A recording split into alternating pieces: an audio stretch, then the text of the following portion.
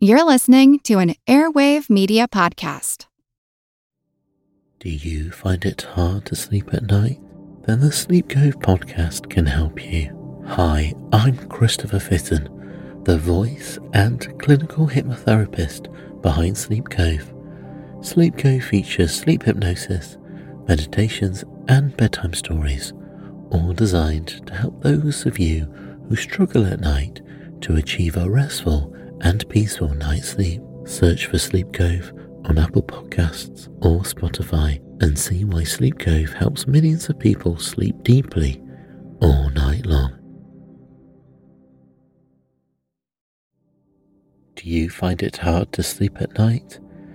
Then the Calm Cove podcast can help you sleep deeply all night long. Calm Cove has deeply relaxing meditation music and ambient sounds like ocean waves and crackling fires. All of our episodes are designed to help you relax and to fall asleep fast.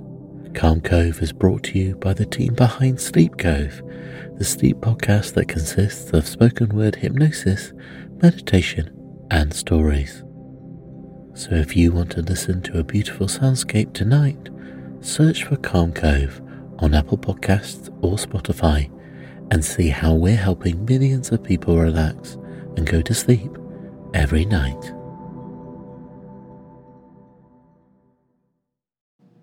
Now, I am somebody who is interested in a lot of different things, and I've tried a lot of different things, and I've been pretty good at a lot of different things. But one thing I have definitely not been successful in is athletics. From an early age, I tried all the different sports that typical kids did. I joined the baseball teams. I played basketball in junior high. But whether it was striking out in t-ball or body slamming a kid in a basketball game, my performance in athletic pursuits generally just left the refs scratching their heads and struggling to make sense of and figure out what rules would apply to the actions that they had just witnessed. Still, despite my jaw-dropping lack of athletic prowess and physical coordination, if I were alive 100 years ago, I could have competed in the Olympics. I feel like who art Ed? We'll try to spice it. Who art it? Mr. Wood art Ed me. Good.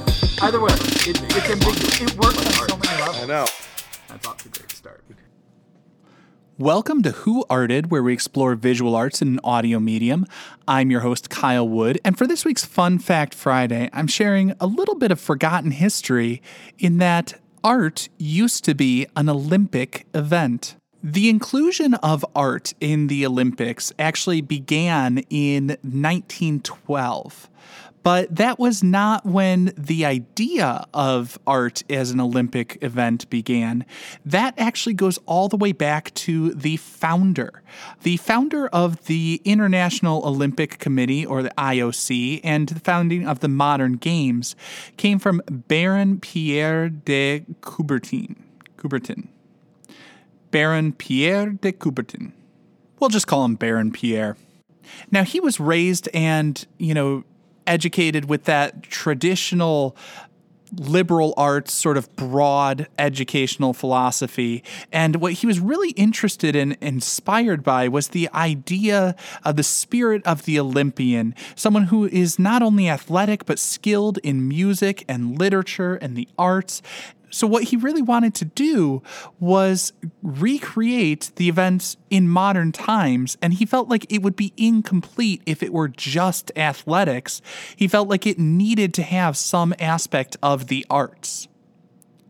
So around the turn of the century, he struggled to build the modern Olympics from scratch. He wasn't able to convince everybody to go along with his vision right from the start. He started off with local organizers, and the first few games in Athens, St. Louis, Paris, arts competitions were not happening.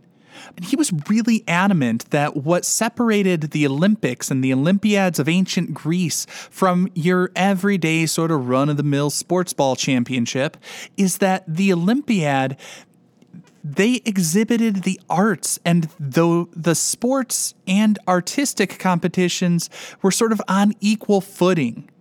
It's sort of broader based and a more inclusive spirit, and that is not just athletic, but also intellectual and creative. It is, again, getting back to that ideal of the liberal arts education and the broad-based education and sort of the whole body and mind all being celebrated at its highest levels.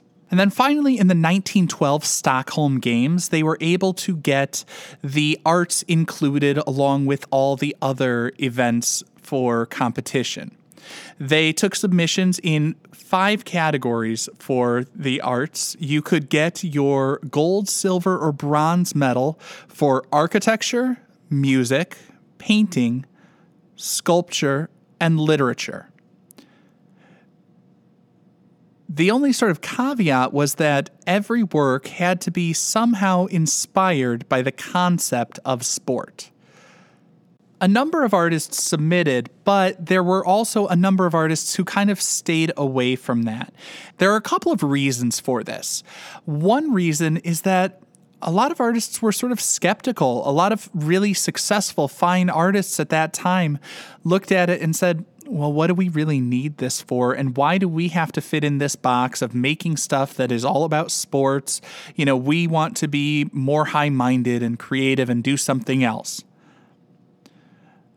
I think if you got them to be really truthful, a number of artists would probably also say it can do harm to their reputation by competing. How's it going to look if they are one of the most famous and celebrated artists and they don't take home the gold? It's not worth the risk. Now, while many art world insiders were not super enthusiastic about the inclusion of arts in the Olympics, audiences did enjoy it. And so by like 1932, nearly 400,000 people visited the museums and the exhibitions, and some big names started to enter the competitions. And ultimately, that was its sort of undoing.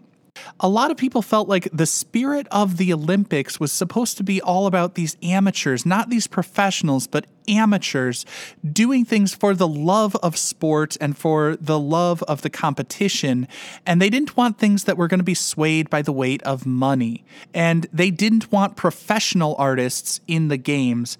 And so ultimately, they ended up scrapping art as an Olympic event. But they did maintain that love and support for the arts, and it was replaced by non-competitive exhibitions during the Games. It eventually became known as the Cultural Olympiad. While I am never a big advocate for competition among the arts, I don't see a lot of value in saying one artist is better than another, one deserves the gold and another one deserves a silver. I just don't think you can quantify art in that way. I think all art is good and has some things to be appreciated and some things to learn from. I do think people need that recognition, and I was really disappointed when I was doing research and I found that 151 medals have been awarded, but they've been stricken from the Olympic record, and they are not currently included in countries' official current medal counts. Now, while I'm not exactly thrilled with the idea that those medals are not counted and that, you know, there's the diminishing of people's achievements in that lack of recognition, I guess one good thing is that the Olympics does continue to support and promote the arts. There are regular contests along with the sports matches to allow entrants to send in sculptures and graphic works with the theme of the Olympics. And while no medals are at stake, winners do receive cash prizes, recognition, and just the pride that comes along with all of that. So whenever we get back to normal and start to host those games and those competitions again, look out for the thing that separates the Olympics from any other sports match: the inclusion of the arts and other markers of culture celebrating everybody's unique brand of genius and the awe-inspiring accomplishments that people are able to achieve when they fully dedicate themselves to pursuing whatever they're passionate about. This concludes this week's episode of Who Arted. If you found this tolerable, please like and subscribe on Apple Podcasts, Spotify, or wherever you're listening. You can find images of the work being discussed this week and every week in the show notes, on Twitter @WoodArtEd, and on the website whoartedpodcast.com. Podcast done.